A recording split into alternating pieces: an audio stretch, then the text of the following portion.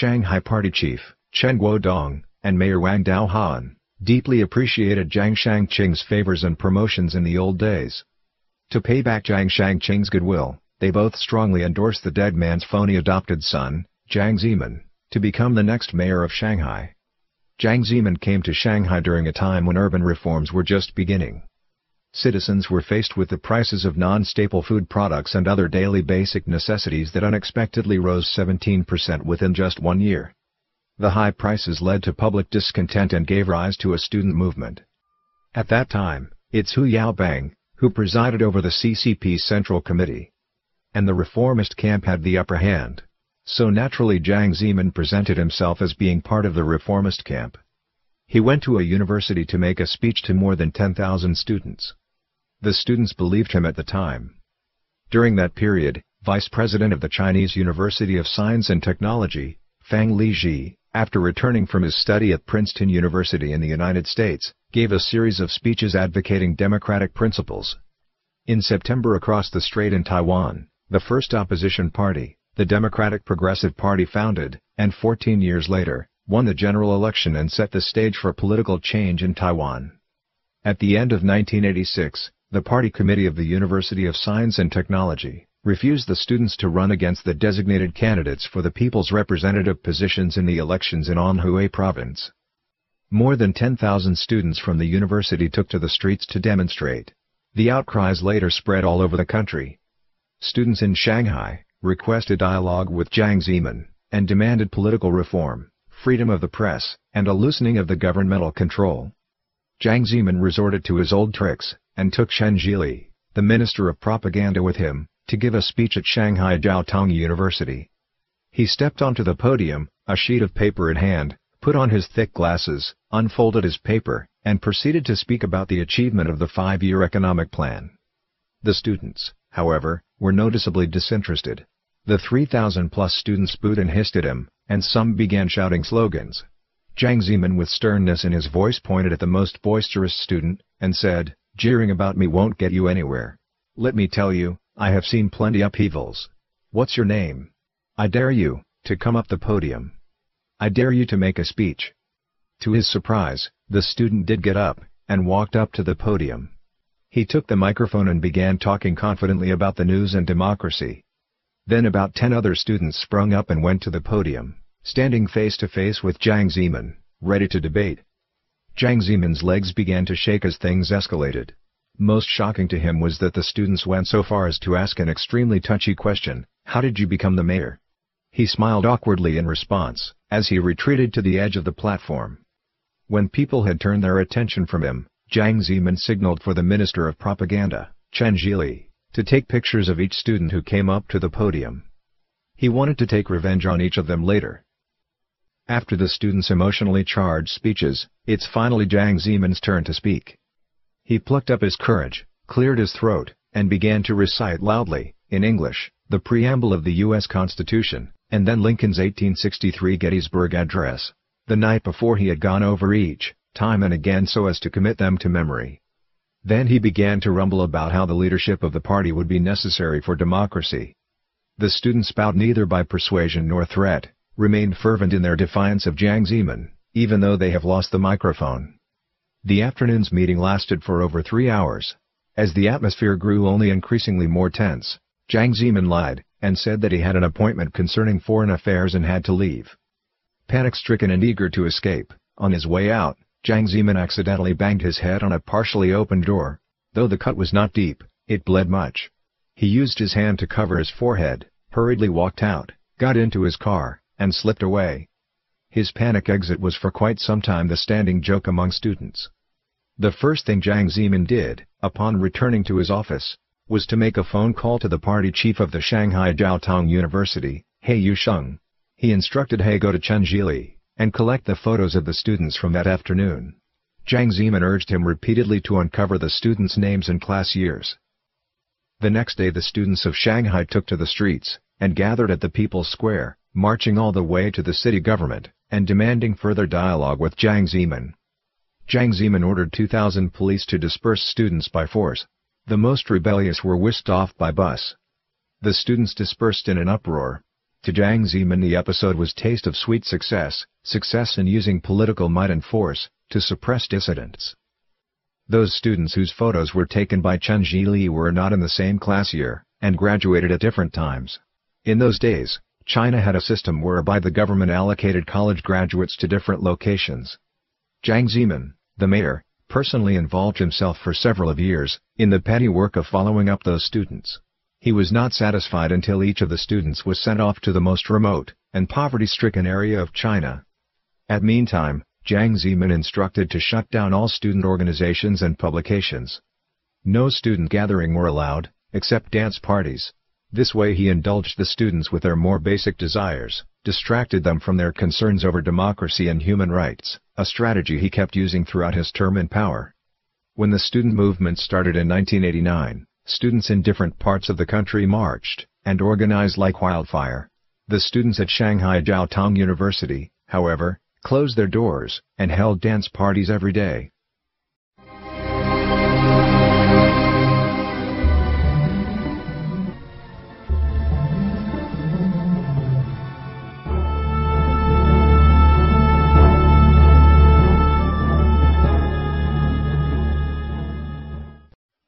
In 1985, Jiang Zemin became the mayor of Shanghai, so desperate to show off his political achievements, with so little regard to people. He managed to turn over to the central government tax revenue of 12.5 billion yuan in 1986, which was 50 times of that from Guangdong province. As a result, Shanghai experienced food basket crisis. While the rest of the country was happy to see, at last, an increase of supply of goods, the people of Shanghai were in such dire straits. They couldn't buy even the most basic essential items, and had to use ration cards for many of their purchases. Shanghai was the favorite winter retreat destination for some of the CCP elderly bosses, including Chen Yun and Li Shenian, who had control over the CCP Central Committee and the State Council, respectively. This fact gave Jiang Zemin many chances to curry favor with influential officials and move closer to fulfilling his political ambitions. The CCP Central Committee's top bosses, most have lifestyles quite corrupted from the beginning.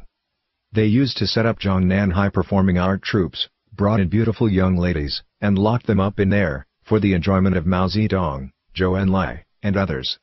At the time, almost all the highest-ranking officials were involved in extramarital affairs, Li Shenian being no exception. He had a mistress in Shanghai, with a background in nursing. Not only did she take good care of him, she also gave birth to a son. Although Deng Xiaoping was the core leader of the second generation, Chen Yun and Li Shenian constantly held him back as they struggled for power. Hu Yaobang's reform attempts upset the conservative camp very much. They had long wanted to get rid of him. But it was Deng Xiaoping who had stood in the way by sustaining Hu politically. After the student movement ended, Deng Xiaoping published his speech of December 30, 1986, called, "Take a Clear-Cut Stand Against Bourgeois Liberalization," opposing Hu Yaobang. Jiang Zemin read Deng Xiaoping's speech the day after it was published, and realized that Hu Yaobang's reformist idea and the CCP's conservative bent were incompatible. Deng's speech was, to him, pure treasure. He thought that at a critical time, such as then, it's imperative that he declare a completely identical stand as the Central Committee. Coincidentally, in the winter of that year, State Chairman Li Shenian came to Shanghai, and stayed in the guest house. Jiang Zemin intended to ask him the details about Hu Yaobang. But over dinner, Li Shenian told him that he was celebrating a birthday on that day. Jiang Zemin didn't care much of the people's food baskets, however, he had spared no effort in memorizing, by heart, each birthday of the senior members of the Central Committee. He was puzzled. Li Shenian was born on June 23, 1929, how come he was celebrating his birthday in the winter? Jiang Zemin finally realized, it must be the birthday of his mistress, or his son. He knew he had to do whatever it took to get a birthday gift to them. He found an excuse to get rid of his chauffeur, sneaked out to buy a large birthday cake. It was getting late at that point, but Jiang Zemin, without the slightest hesitation, headed back to the guest house. When Jiang Zemin reached the guest house, he was told that Li Shenian was attending to another guest. The guard, however, remembering Jiang Zemin, invited him in. Jiang Zemin shook his head though, and stood outside to wait. He was worried that others may discover what he was doing and follow suit. He wanted to be the only one who looked good. Thus he stood in the snow, cake in hand, for a full 4 hours. Finally, a disappointed Jiang Zemin left the cake with the guard, and returned home. When the guest finally left, the guard gave the cake to Li Shenyan.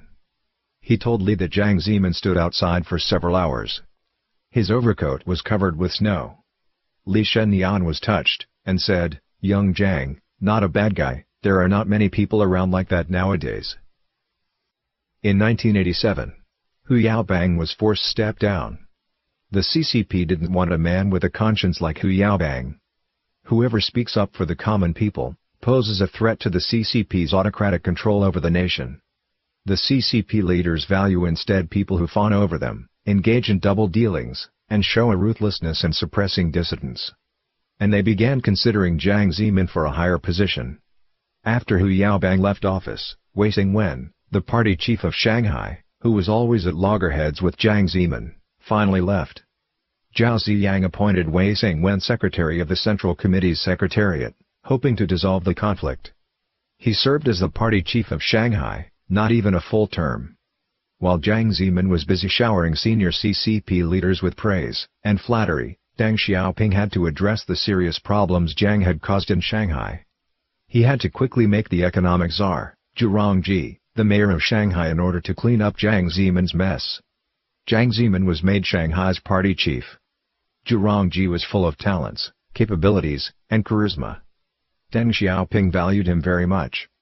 After Zhu became the mayor of Shanghai, his achievements and efforts won the hearts of people, which made Jiang Zemin full of jealousy and contempt. He seized every opportunity over all kinds of trivia to severely rebuke Zhu Rongji, making him to endure the humiliation. No matter how poor Jiang Zemin's performance in Shanghai, all the same, nothing prevented him from being promoted to the membership in the Politburo of the Central Committee, making him part of the CCP's highest organ of state power. In 1992, Zhu Rongji became a member of the Standing Committee of the Politburo of the Central Committee, China's highest group of leaders. In 1998, he was then appointed the 5th Premier of China. By that time, the incompetent Jiang Zemin had been the General Secretary, the State Chairman, and the Chairman of the Central Military Commission, for 9 years.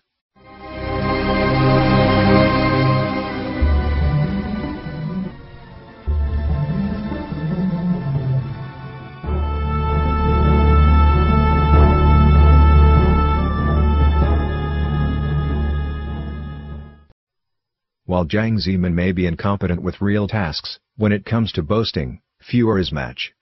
He had naturally come to understand the power of the media. Many Shanghai publications are read all over across China. So senior party bosses in the Central Party Committee would read them too. Jiang Zemin thus devoted much attention to propaganda in the mass media. One maneuver he made was to place members of his clique in the Department of Propaganda. After he became mayor, he paid special attention to the contents of media reports. Sometimes he came across as almost paranoid. From the beginning of 1986, Jiang Zemin chaired all meetings with the Department Propaganda, as well as meetings of the senior editors of all major Shanghai's media. No previous mayor has ever done this. The routine became important for him. One time, the egotistical Jiang Zemin tried to show off his foreign language skills at a press conference, by incorrectly use the English word faces to represent the Chinese word Myanmar. The following day, the Liberation Daily dutifully substituted in its report the English word faces with the Chinese Myanmar, so that its readers could understand it. Jiang Zemin threw into a rage. Everybody knows that Jiang Zemin liked to make a show. As mayor, he had taken charge of the railway stations, where he could draw the most attention. A water leakage at a new railway affected his image. He went in person to the local water supply bureau and yelled at its workers. The pipe was apparently fixed on the very same day. A few weeks later, journalist Xu Jinggan, of the Liberation Daily, voiced criticism against Jiang Zemin for giving such weight to a triviality like a pipe, while neglecting matters of importance. Jiang Zemin outraged about the article, and called a special meeting attacking and blaming Xu Jinggan and his superior for the report. As if it's not enough, he soon rectified and reorganized the media. Editors-in-chief and managers, who had a history of truthful reporting, were all removed. From that point on, no media in Shanghai dared to comment on Jiang Zemin. In 1989 the country was full of discontent. Hu Yaobang, the open-minded reformer, passed away, which triggered student movements around the country, with large-scale demonstrations, assemblies, and petitioning activities, calling for a dialogue between the leaders of the country and the students, to promote political reform, and have the country foster democracy and rules of law.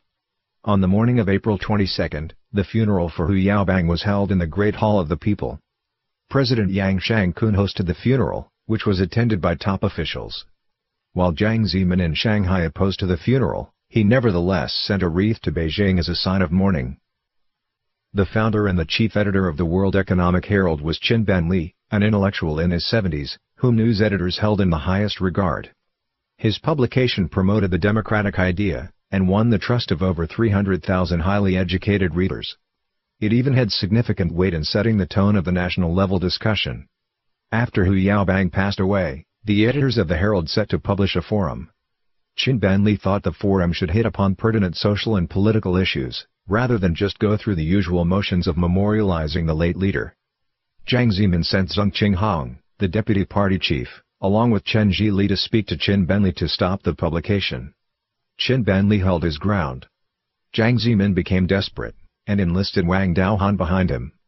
He demanded of Qin Benli, in severe terms, to change the final wording of the publication. Wang Daohan further employed party logic to persuade Qin Benli.